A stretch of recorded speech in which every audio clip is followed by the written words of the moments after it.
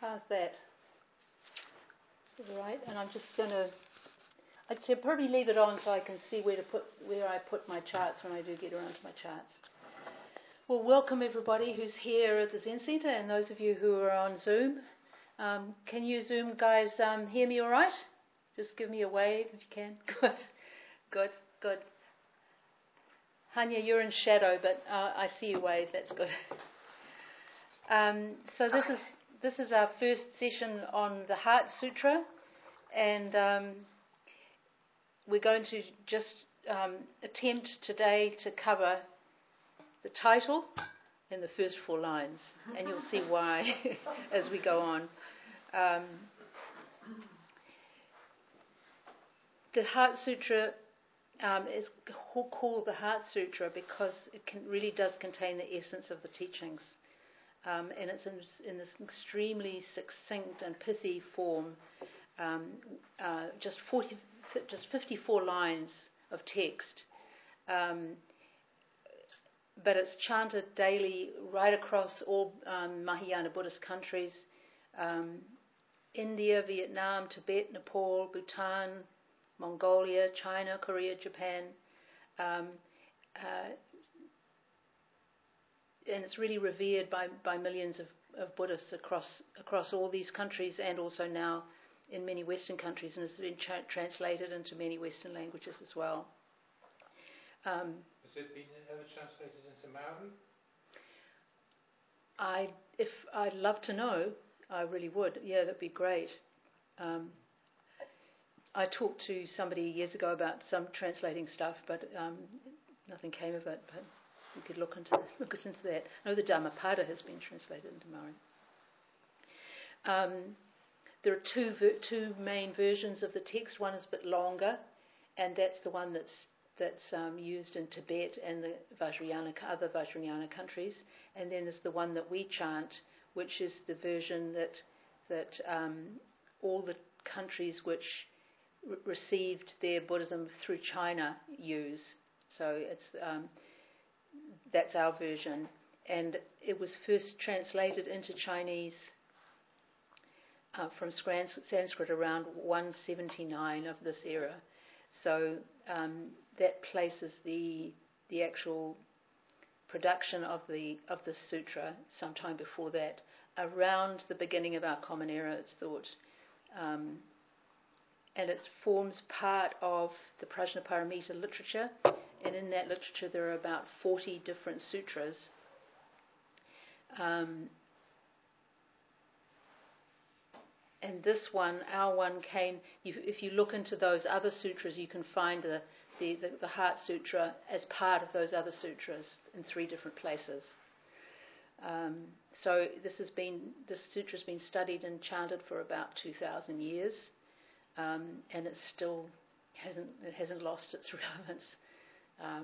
In fact, you could say possibly even it's got more relevant. Its full title is the Mahaprajnaparamita Hridaya Sutra. So we can just we can break this down and have a look at the different parts here. Maha means great, or sometimes excellent, and Prajnaparamita means the perfection of wisdom. Lots of different translations of that. Thich Nhat Hanh translates perfection of wisdom as perfect understanding, and he goes into how he prefers this word understanding because it has a sense of joining with something rather than being separate from.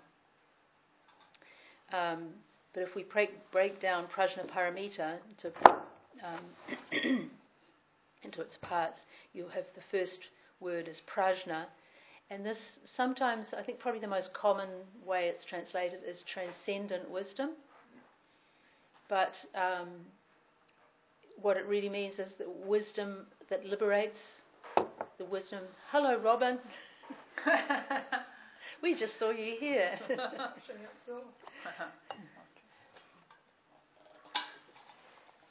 So the wisdom of emptiness is another, or one translator, and I forget which one now.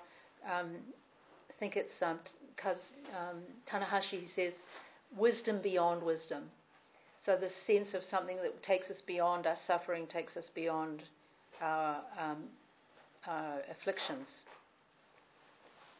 And of course, prajna is the sixth of the six perfections. Dana, Shila, Kshanti, Virya, Dhyana, and Prajna. So Dana is giving, Shila is right conduct, Kshanti is forbearance or patience, Virya is enthusiasm or zeal, translated as sometimes energy. Dhyana is the Sanskrit word for Zen, so meditation, absorption, and then prajna is the last one, is the crowning one, this wisdom of emptiness. And Master Sheng Yen says that the goal of the first five of the paramitas is to develop the sixth one. So it's the sixth is like the crown or the fruit of the other five. But then you could also equally say that you can't practice the other five without having a basis of wisdom, a basis of understanding. So there's a sort of symbiotic thing happening right there. And then this paramita, literally paramita means from here to there. But usually translated as crossing over, in other words, crossing over the sea of suffering to the other shore, the shore of liberation. So that's the meaning of the deeper meaning of paramita. So Maha Prajna Paramita Hridaya. This Hridaya is heart or essence, and in the Japanese translation it becomes Shin, which is heart mind. That we have in affirming faith and mind. That the character there for mind is Shin, so affirming faith and heart mind, really we should be saying. Is that implying that the heart has like an instinct of its own? Say that again, Mahisha? Is that implying that the heart has an instinct of its own? I think it's more suggesting in this case that the Prajna Paramita expresses the heart of the teaching. But all through the teachings, whenever we say mind, we really mean heart mind, or it's never just the intellect. It's always, it takes in the center of our emotions as well. So it sort of brings the heart, the mind down in the body a bit. So the Heart Sutra is meant as like a core teaching rather than anything to do with, your emotional standpoint. I think so. I think it's though we talk about all the emotions when we get into the five skandhas, but yeah, I think it's more to do with that. It's like the heart of the teaching, yeah, the essence of the teaching. And even in the first four lines, which we're going to look at, you could say the essence of the teaching is right in those first four lines. Tanahashi, who's one of the translators, he says the sutra summarizes the selfless experience of reality in meditation, and this is an important point for us, because as meditators, the way that we approach the sutra is very much as from a meditative perspective, not sort of an intellectual understanding, but coming to it as we would come even to a koan. The longest in the Mahaprajna Paramitas literature, the longest sutra is 100,000 verses long, so it's an extremely lengthy text. And the very shortest one, which you've probably heard, some of you have heard me mention this before, the very shortest of the Prajna Paramitas sutras is a single syllable. A. And so in one sense, all of these different sutras, all of these 40 or so sutras, they can be expanded to 100,000 verses, or they can be concentrated into a single syllable, but if you were to say then that includes our sutra, the Heart Sutra, that it could be condensed even further. But if you say from the point of view of Zen, then the Heart Sutra, we can say that the Heart Sutra boils down to mu, just the word mu. So, in a sense, the way we approach the Heart Sutra is a kind of background to the practice and to our investigation of mu, or our true nature. Now, most of you probably know this, but mu comes from the story, the koan. A monk asked Joshu, "Does even a dog have the Buddha nature?" And Joshu says, "Mu," or "wu" in Chinese. And that raises this big question, because in the Nirvana Sutra it teaches that every living creature has the Buddha nature. So the question immediately arises out of that, well, why does Joshu say mu, which means not? So he's seems to be negating the teachings. And you could say the same thing when we look at the Heart Sutra, which says no eye, ear, nose, tongue, body, mind. But we couldn't be even discussing the sutra or reading the sutra if it wasn't for the fact that we do have an eye, and ears, a nose, a tongue, body, and a mind. So what's that all about? What's going on here? How can we have this negation when the evidence that in front of us is that these things do exist? And Albert Lowe, in his commentary, he says both the koan and the sutra push us to investigate what we usually take for granted. So that you could see that's how the sutra and the koan are the same. They kind of prompt us to look more deeply. Well, okay, if he's saying no eye, ear, nose, tongue, body, mind, how does the sutra, and it's Kannon who's speaking, that's one theory about the sutra. Kannon actually speaking about his or her direct experience. What's he talking about? What's going on here? So we come to the sutra, we read it in a particular way, and Master Sheng Yen, in his commentary on this sutra, he talks about how we should read a sutra. You know, the Zen tradition is we're teaching beyond the sutras, not dependent on words and letters. So how come, if we're teaching beyond the sutras, how come we'd study the sutras? And it's what counts is how we approach them. And this is what Master Sheng Yen says. It is not that it is impossible to gain wisdom from reading sutras. It depends on one's attitude.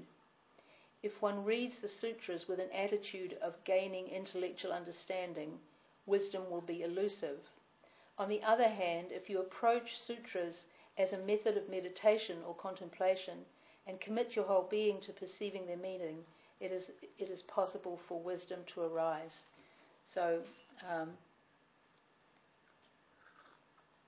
that's the way to approach this, to really let it be a help to you in raising that sense of perplexity. What are they talking about? What are they saying? Because it's pretty radical what this sutra says.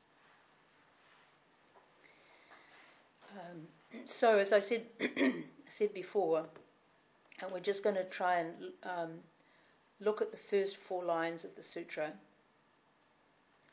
The Bodhisattva of compassion from the depths of prajna wisdom saw the emptiness of all 5 skandhas and sundered the bonds that cause all suffering. So first of all, first up is this word bodhisattva. So all of you who've been doing the book club know now in great depth what a bodhisattva is. So anybody want to articulate that, put that into words? Go on, Ted. What's that? Beyond the words. Well, yes, but we're having to use words. That was a Zen answer. Anybody want to have a stab at it? well, Bodhi. What does Bodhi mean? Enlightenment. Yep, enlightenment, awakeness. Yep. And the other part? Being. Yeah, living being. So, enlightenment being would be one way of saying it, or an awake person. Would a bodhisattva be the goal for all of us? What we aspire to, yeah. It's also a process of getting there, isn't it? It's a being bent on enlightenment. One way of thinking of it, because this is one of the questions I think that comes up when we look at this, is well, how to aspire to be a bodhisattva. They seem such exalted beings, but if you think of it as sometimes we're bodhisattvas and sometimes we're not. But if we can, any time that we act selflessly, you could say we're being a bodhisattva, we're being an enlightened being. When we act out of that sense of connection we have with others. So this sutra is report bulletin from a bodhisattva on how he or she experiences things. And I say he or she because from a very early time, the bodhisattva of compassion has been depicted in both male and female forms. Very, very common now, especially in East Asia, for Kannon to be female, but originally were both female and male forms. So the bodhisattva of compassion. So this is Avalokiteshvara, Kannon, Guan Yin, Quan Am in Vietnamese, Kanseom, I think, in Korea. That figure behind Ted is a Korean bodhisattva of compassion. So her name means contemplating liberation, or perceiver of the sounds of the world, and not just physical sounds, but really it's a way of saying all phenomena, that this bodhisattva can perceive all phenomena everywhere, from the subtlest to the most apparent, and is able to respond, and especially able to respond fearlessly. So this is the kind of thing we aspire to see and hear and to be able to respond. That's the essence of compassion. But the thing is that the only way she can do that is by seeing into emptiness, and that's what the rest of the sutra is going to be about. It says, from the depths of prajna wisdom. What do you think that means? Being this whole report that she's going to give is from the depths of prajna wisdom. The depths of our practice? Yeah, depths of practice. In other words, from a state of profound samadhi, or in other words, of union. Samadhi means absorption, so there's nothing outside of it. So from that deep state of this place of having penetrated into the truth. So not sitting as at one side and looking at the truth, but joining with it, becoming it. That's what we're trying to do in our practice, is become one with ourselves and with all other things as well. Now here's a question. Why this is a sutra that's all about wisdom, it's all about prajna, and yet it's the bodhisattva of compassion who's telling giving this report. And this is different. There's no other of the Prajna's Paramita Sutras have Kannon as the main protagonist. They'll have Manjushri will play a big role. Other figures from the Arhats and so forth will play a role. But why do you think we have the Bodhisattva of compassion as the protagonist in this particular sutra? And there is some evidence this was added. It wasn't in the original that came from the big, longer text, but it was added at a later date. Any thoughts? No, People? We're talking about wisdom and then compassion. They are both sides of the same coin. So if you've got wisdom, then there must be compassion. I'm not expressing myself well, but the two wings of the same bird. Yes. Two sides of the same coin, yeah. Yeah, and so if you have, if true wisdom will give rise to compassion, and compassion will bring wisdom without compassion can be kind of cold or distant, and so bringing these two together and seeing how they're interrelated, that how could you possibly bear all the sufferings of the world if you weren't able to see that everything is flowing and changing all the time? It would be unbearable. And so that's the point here, is that this to be truly able to resonate with all suffering, she has to have this insight into the nature of things.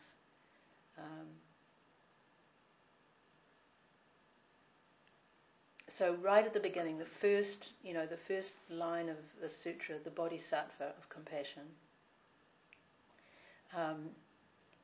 and the nature of the Bodhisattva, helping others without holding back in any way, without any kind of concern for one's own personal benefit. And I think here also, and this is a point that we're reminded of every time we end a sitting, is that the four vows, the first one is all beings without number I vow to liberate. And the last one, the last of the four, is about our personal salvation. How does it go? The great way of Buddha, thank you. I vow to attain. So that's at the end. So you'd think, is that round the wrong way? How can I possibly save everybody without attaining enlightenment first? But is presenting this other side. You have to have the compassion in order to cultivate the wisdom as well.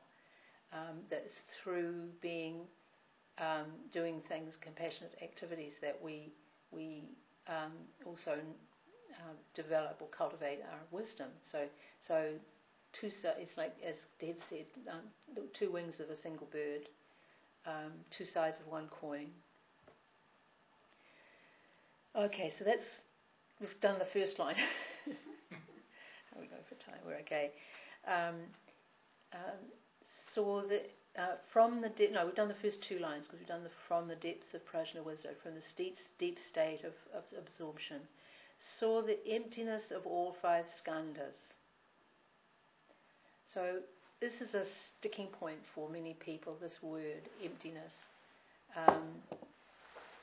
Sometimes people will use boundlessness or insubstantiality, groundlessness. But it's something that it's helpful to sort of come at it from different sides. I've got a couple of quotes here to help us sort of get what this means, what this emptiness means. And this one is from Master Sheng Yen. Buddha Dharma holds that all things arise and disappear because of an ever-moving, ever-changing nexus of causes and temporal spatial conditions. The Buddha said that this arises because of that.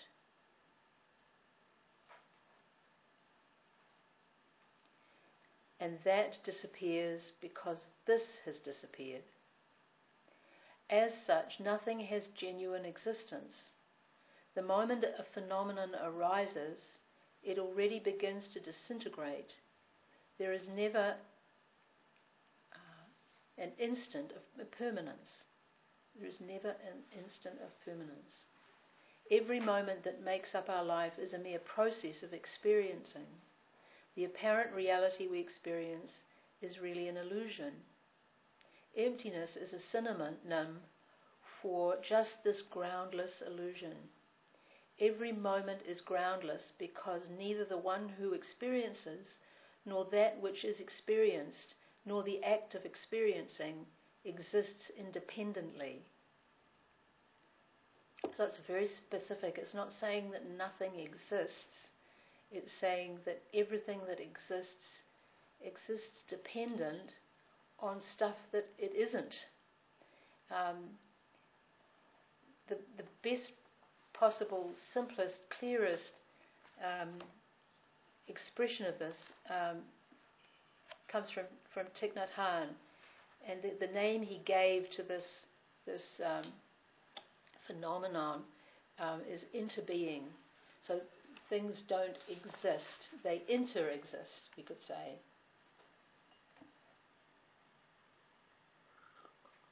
Many of you will have heard this, and it's something I often bring up in workshops to try and explain what the nature of things are. But let me just read you a small part of it. This is coming from the introduction to Thich Nhat Hanh's translation of the Heart Sutra, which is called The Heart of Understanding. If you are a poet, you will see clearly that there is a cloud floating in this sheet of paper. Without a cloud, there will be no rain. Without rain, the trees cannot grow, and without trees, we cannot make paper. The cloud is essential for the paper to exist. If the cloud is not here, the sheet of paper cannot be here either. So we can say that the cloud and the paper inter-are. Interbeing is a word that is not in the dictionary yet, but if we combine the prefix inter with the verb to be, we have a new verb, interbe. Without a cloud we cannot have paper, so we can say that the cloud and the sheet of paper inter-are.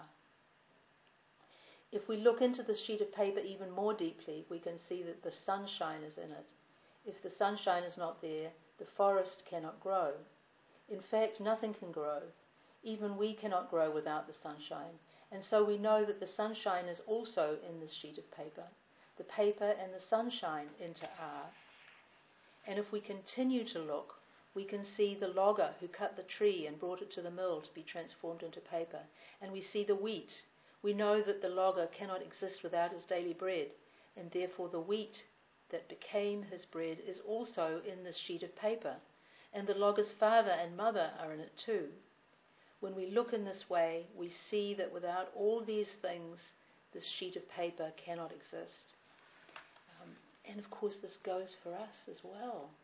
You know, when we look into who we really are, what we discover is the whole universe. The Big Bang. It'd be a continuous state of flux. Yeah, and the stuff we're made of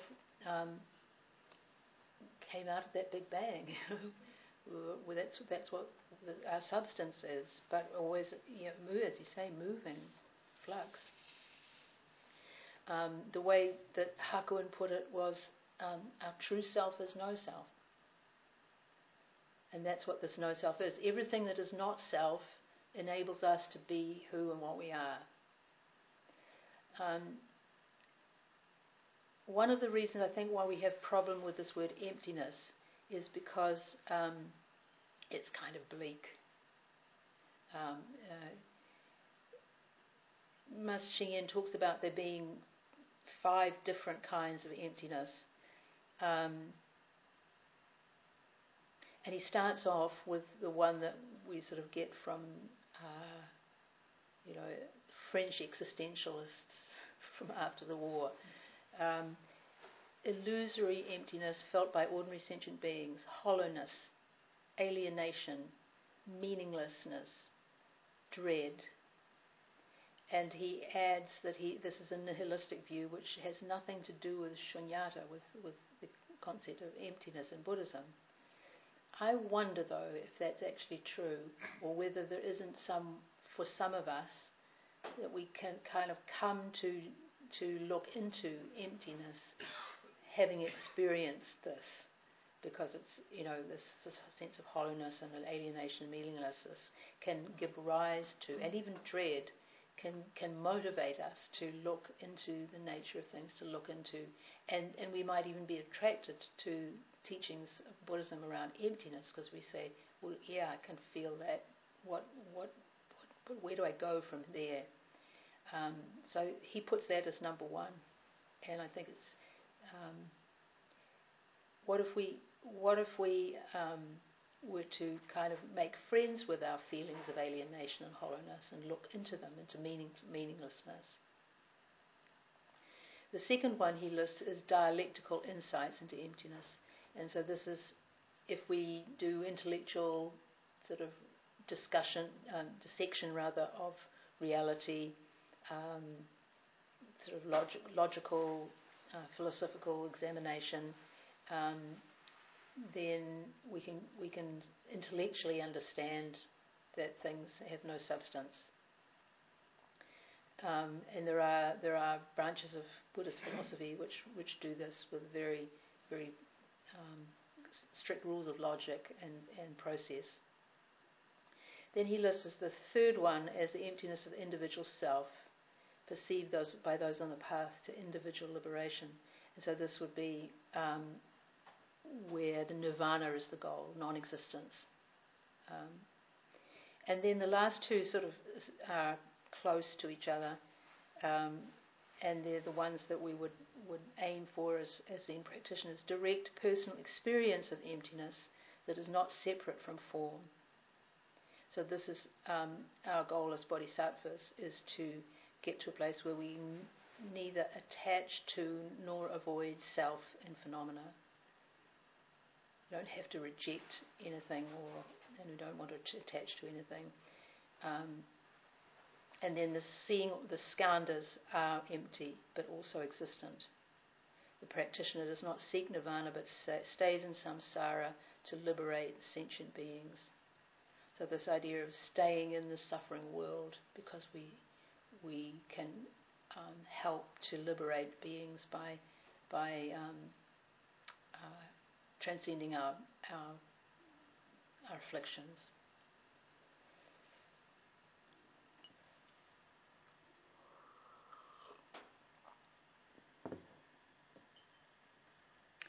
And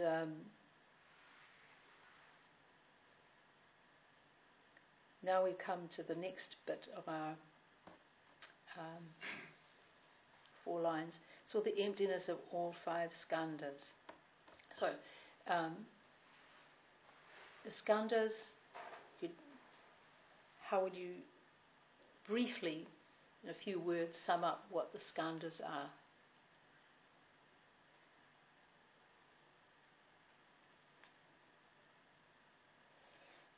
It's really just a Buddhist way of talking about the body and the mind, or material and spiritual. Literal meaning skandhas is something like heaps, isn't it? Yeah, and Aggregates. that's really interesting, and I think it's very helpful to go and find out what the etymology is, what the literal meaning is. Literally means groups, aggregates, or heaps. And one way of thinking of it is of sand dunes, these big heaps of stuff, but the wind comes along and blows bits of sand off one onto another one and back, and so they're shifting and changing. They may look quite stable when you look at them from a distance, but actually they're shifting and changing all the time. And the first one, now I do have a chart for this. I think it's a good idea to draw it up. I forgot about my Paramitas chart.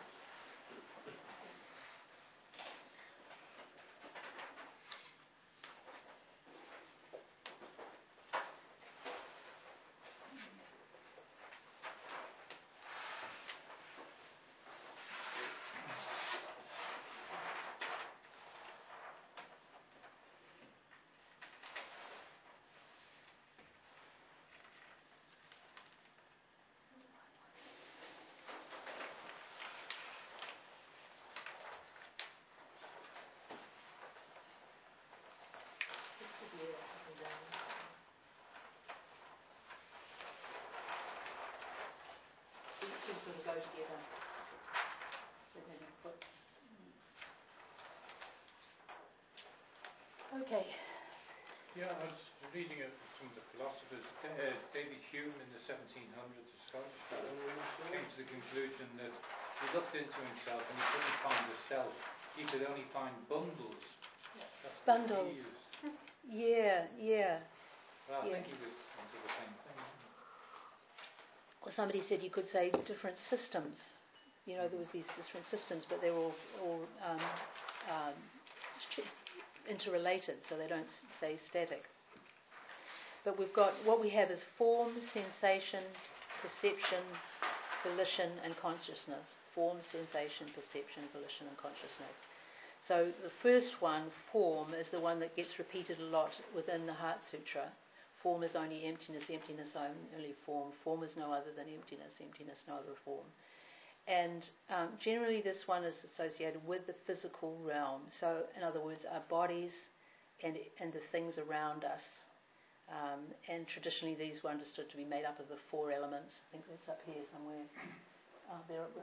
So earth, water, fire, wind, 5 sense faculties, and the 6 sense objects. So my sense faculties, say my hearing, and also the things I hear, they're both part of the form realm. And then there's an interesting 11th one. All of these got in the Abhidhamma, they get divided up. You don't have to, learn this or anything, but the 11th one includes vows. So this is really interesting, that our vows are a kind of form, and when we take a vow, we formulate, we form ourselves, we inform ourselves. It's probably a bit more than just the physical realm, though, form, because another way that it's defined as anything that can be perceived, imagined, or known. So that immediately seems to include mental forms of the mind. So that's the physical part, anyway. And then the other 4, sensation, perception, volition, and consciousness, they're the mental realm. And just to quickly go through these, sensation, best translation probably for sensation is feeling tone.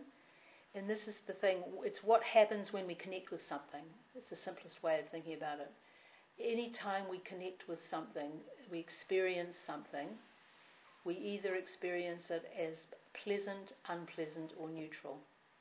So that's Vedana, or sensation. So it's just when we have a contact with something, there's that experience. We have those 3 types of experience. And then perception is the next one.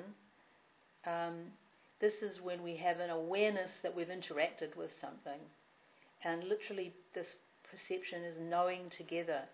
So it's when we recognize something, when we discriminate, when we judge it, we give it a label. That's all comes under perception.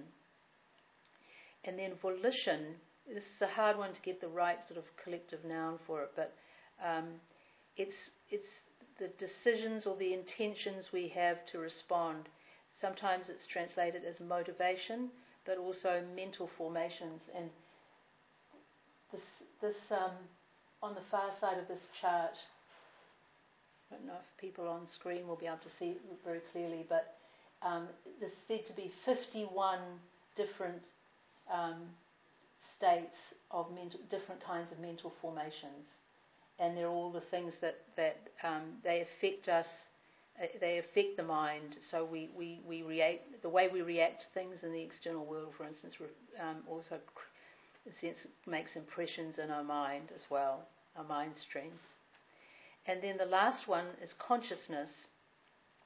And when I first sort of started looking at these skandhas, it was very confusing, because surely consciousness includes perception and sensation and volition, and actually it does. They're not divided up into neat little parcels. They're more like overlapping, interrelated things.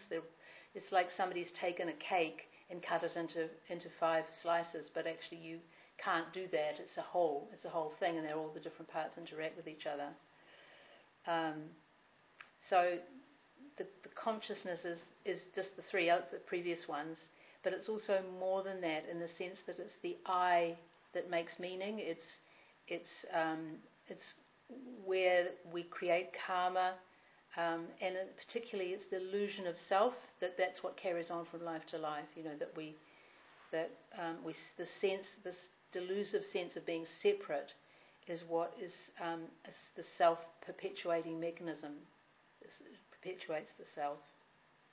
So this is what the Bodhisattva of compassion sees into and sees as being these shifting heaps rather than something fixed.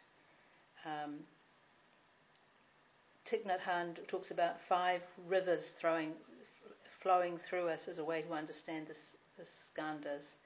Or the one that I find helpful is 5 great sand dunes off on the horizon that look so solid and so massive. Yet there are all this granular change happening all the time. And then last line, and sundered the bonds that cause all suffering. So bonds.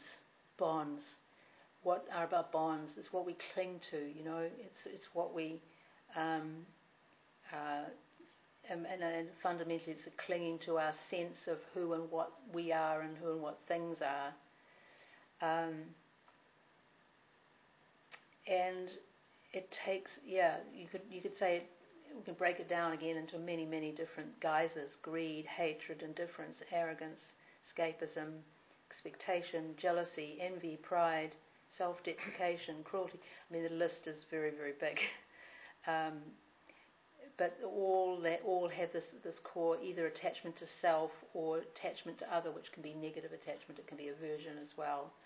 And it takes a lot of energy to overcome these afflictions.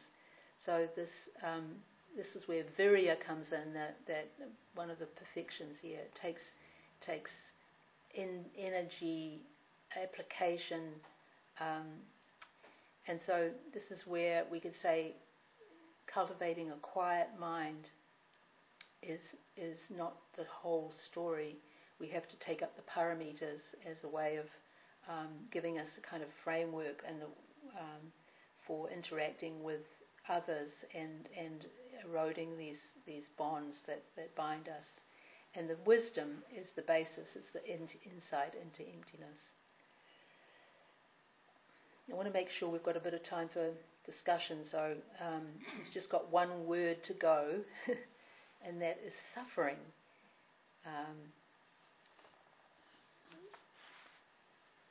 It's sundered the bonds that cause all suffering.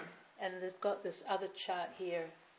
Hold it up. No, it's this one. It's this one that you've already put up. And so suffering, that again, these things get broken down.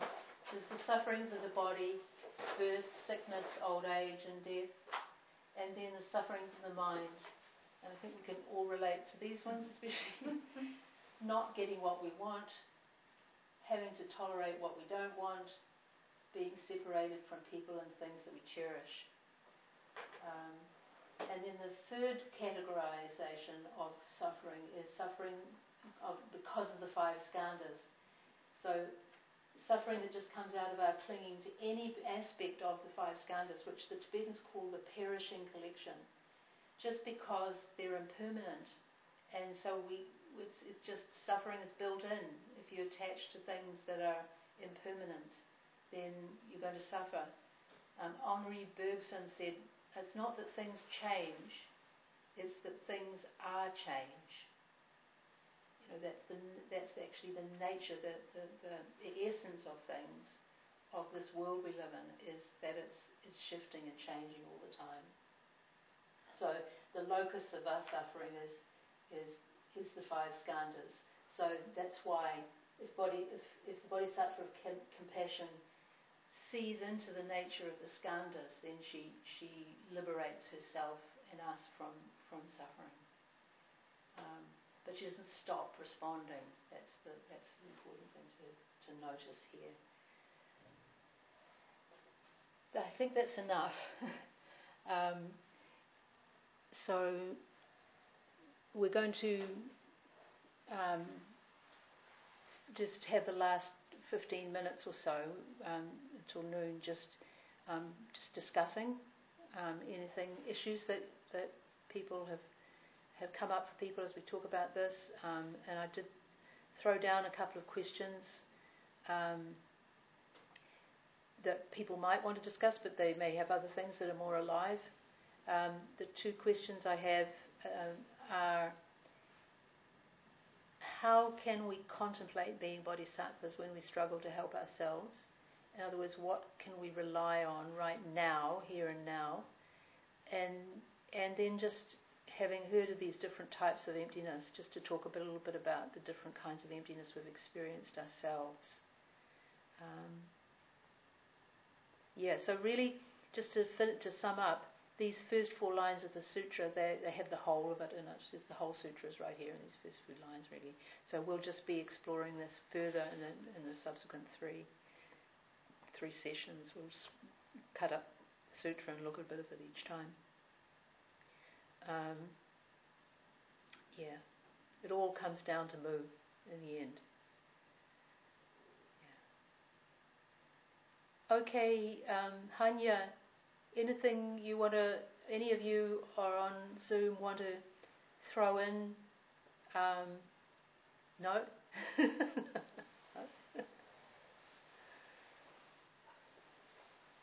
Are you muted? Are you all muted?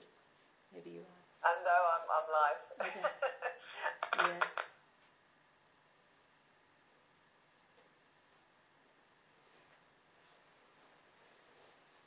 Okay, well, discussion round.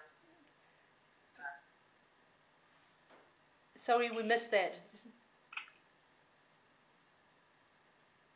Our small Zoom group here could have a discussion. Sorry, could you hear me now? Yes, I can. So we'll leave you to discuss. Sure. Okay, bye everybody. That end. Bye. Bye. Lots of hands. Bye, Sally. Bye. Bye. Bye. Are they all together or are they All separate. All separate, yeah.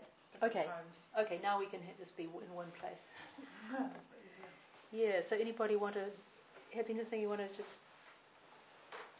We're promising to finish at noon so people can... I just had one question. I'm looking at the 5 skandhas poster. And what was the 5th one? Consciousness. Yeah. And I've got another... Oh, yeah.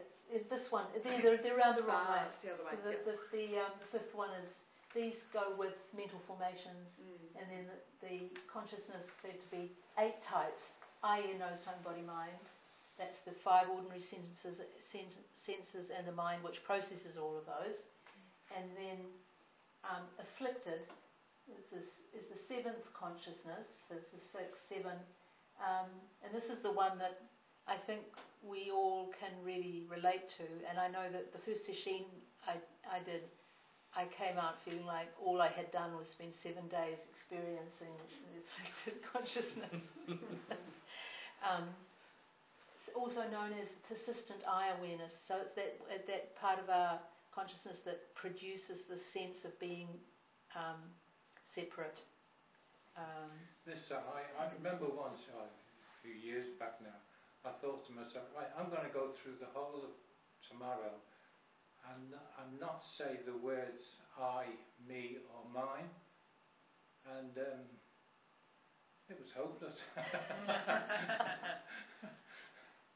But Yeah. But it's Persistent awareness, practice to try. And it's also this one's associated with like the conveyor. It sort of takes the information that's here, processes it, and then sends it into the storehouse consciousness, alaya vijnana, which is said to be where everything resides. Where it's like Jung's collective unconscious, or some versions there's a 9th as well, but this is the basic schema for the types of consciousness. Yep. Thank you. Why do you have Oliver Sacks in there? He's missing a C, His by spells. the way. Isn't it CH? I grabbed these No, from another CK. series that we did, another series of talks, and I think it was probably talking about the consciousnesses, and a lot of his work he talks about how it's not a simple process. Our experience of the world is, through our senses, is not a simple process, because there's also our senses shape our brain. And so he tells a story, for instance, of somebody who was blinded at soon after birth, and then received surgery which fixed his blindness in his 20s or 30s, and it was absolutely unbearable for him, because he was receiving the visual, he was receiving the light, it's coming into his eyes and being perceived by his optic system, but he couldn't process it. It was just this jumble of colours and brightness and darkness, and it was extremely painful, because his brain had not received the training it needed from the sense input to be able to process the visual stuff that was coming in. So that's where we have these three. You have the actual physical eye, you have the objective vision, the visual packet of stuff, you could say, but then you also have the mind that has to process that. And there's done all sorts of studies showing the way in which we take shortcuts with our visual or other auditory processing, and so we see things which aren't there, or we don't see things that are there. Yeah, I remember hearing about an experiment that some scientists did in Austria, because apparently we actually see things through the lens of the eye.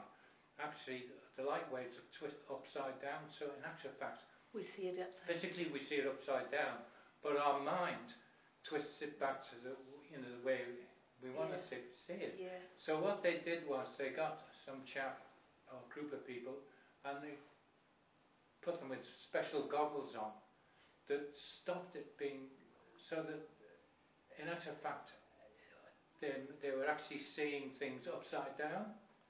But during the day, about halfway through the day, their minds flipped over and then saw everything the right way. And then after that, the next day, they took the goggles off and everybody saw everything upside down. And then the mind itself then flicked it back. Yeah. It's just amazing. He's written on prelingual hearing loss as well, and the effect on the mind of prelingual deafness. But what you're saying also applies to the new technology with the cochlear implants, because the brain relearns the electronic buzzy sounds, relearns them in that period of adjustment, and turns it into sounding like spoken English again, spoken whatever language. Yeah. So it is amazing. Yeah, and it just gives you also a sense of how much room there is for mistakes, and that it's a really big step, and we all do this to lesser or greater degree, is when we realise that we can't take our experience at face value, that actually we are in some sense seeing stuff that is illusory in quite fundamental ways, and so just that is it's really the beginning of realising the first noble truth of right view, beginning to understand just how much we need to question our assumptions about what we're experiencing. You mean the first of the Eightfold Path? Is it right view? Did I say? What did I say? First Noble Truth.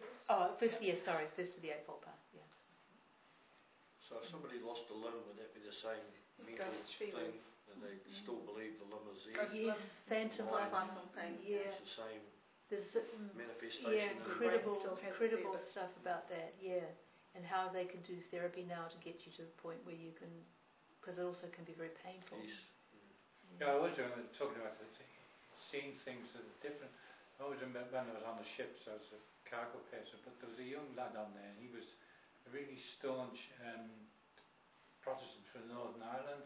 You know, and of course, every 12th of July, he always, they celebrate the Battle of the Boyne, and when King William IV went over and defeated James, and usually the picture of William is always on a white horse charging into the battle.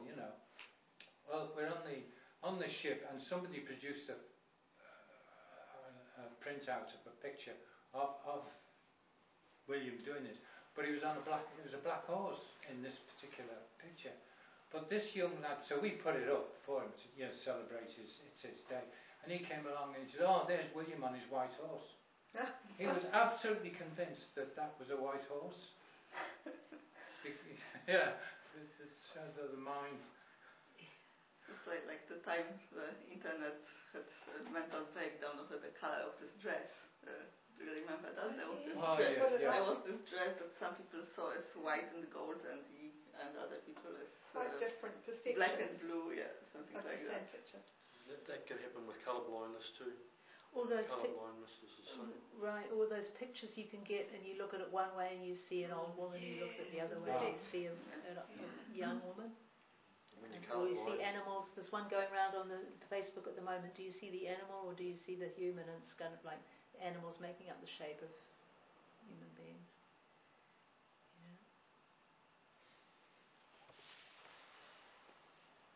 That question, how can we contemplate being bodhisattvas when we struggle to help ourselves? That's certainly life for me always. Yeah. Anybody got any thoughts on that? In terms of being on the path? Whatever we talked about the skandhas. Is there somewhere on the skandhas that there might be a kind of path? You look at the 5 skandhas. Form, feeling, tone, perception, mental formations, and volition, and consciousness. In terms of being imperfect, not seeing things clearly, feeling like we have a long way to go in just helping ourselves, and yet we're presented with this ideal of selfless interaction with things. What? Any thoughts about that? Well, one being that because we suffer ourselves, we can connect with other people's suffering. I suppose that occurred to me just now. If it's awareness, we're suffering, Yeah. Sometimes. Yeah.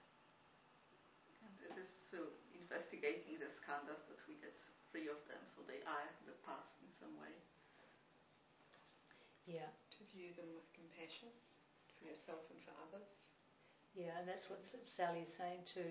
Just you being able to resonate when we deeply experience our own suffering, then we can resonate with people. That's that story of Damon Pang's daughter. Damon Pang throwing herself down. fell off the bridge. And his daughter came up and threw herself on the floor. Alongside him. Yeah. Those crazy pangs. Is it about seeing our own imperfections as well as trying to correct our imperfections? Yeah, seeing that. And then the last one is also, you think of the mental formations. These are decisions we make about how we do things that affect the nature of the mind. So a big thing in terms of the bodhisattva path is intention, and that's where making vows comes in. Even if we fall down a million times, we don't live up to the vow, to keep making the vows, because that's setting our course, at least in a direction, even though the goal may seem very remote if we're just going in that direction. Like Thich Nhat Hanh somewhere talks about the North Star. You don't ever actually reach the North Star, but you can navigate by it. You can set your course, and so through that skandha of the intentions that shape the mind, we can try and head in the right direction, at least if we don't ever reach the goal.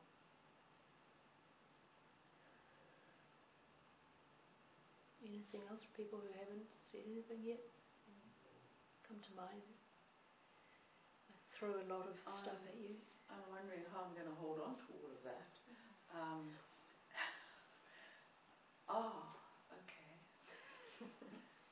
so hopefully it's recording. Yeah. Oh, yes, it is. Lights on. Yeah, lights on, and it hasn't run out of battery yet. So yeah, I mean. Even the visuals that are really helpful. I process things visually. Are we able to shrink them down to an A4, perhaps? Or just take a photo of them? You're welcome to take a photo of them. I just didn't get to putting them into a type version for the meeting today. Are you volunteering? Take a photo of a printer? No, type it out. It's more. I mean, these kind of things. These kind of things are available online, aren't they? If we could. Probably, yeah. Yeah, summaries of that kind of stuff. Is that Abhidharma stuff or is it Mahayana? It's Abhidharma. Yeah.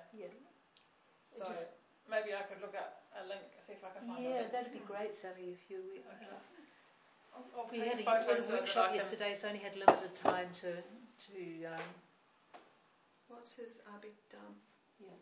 It's a Theravada source of...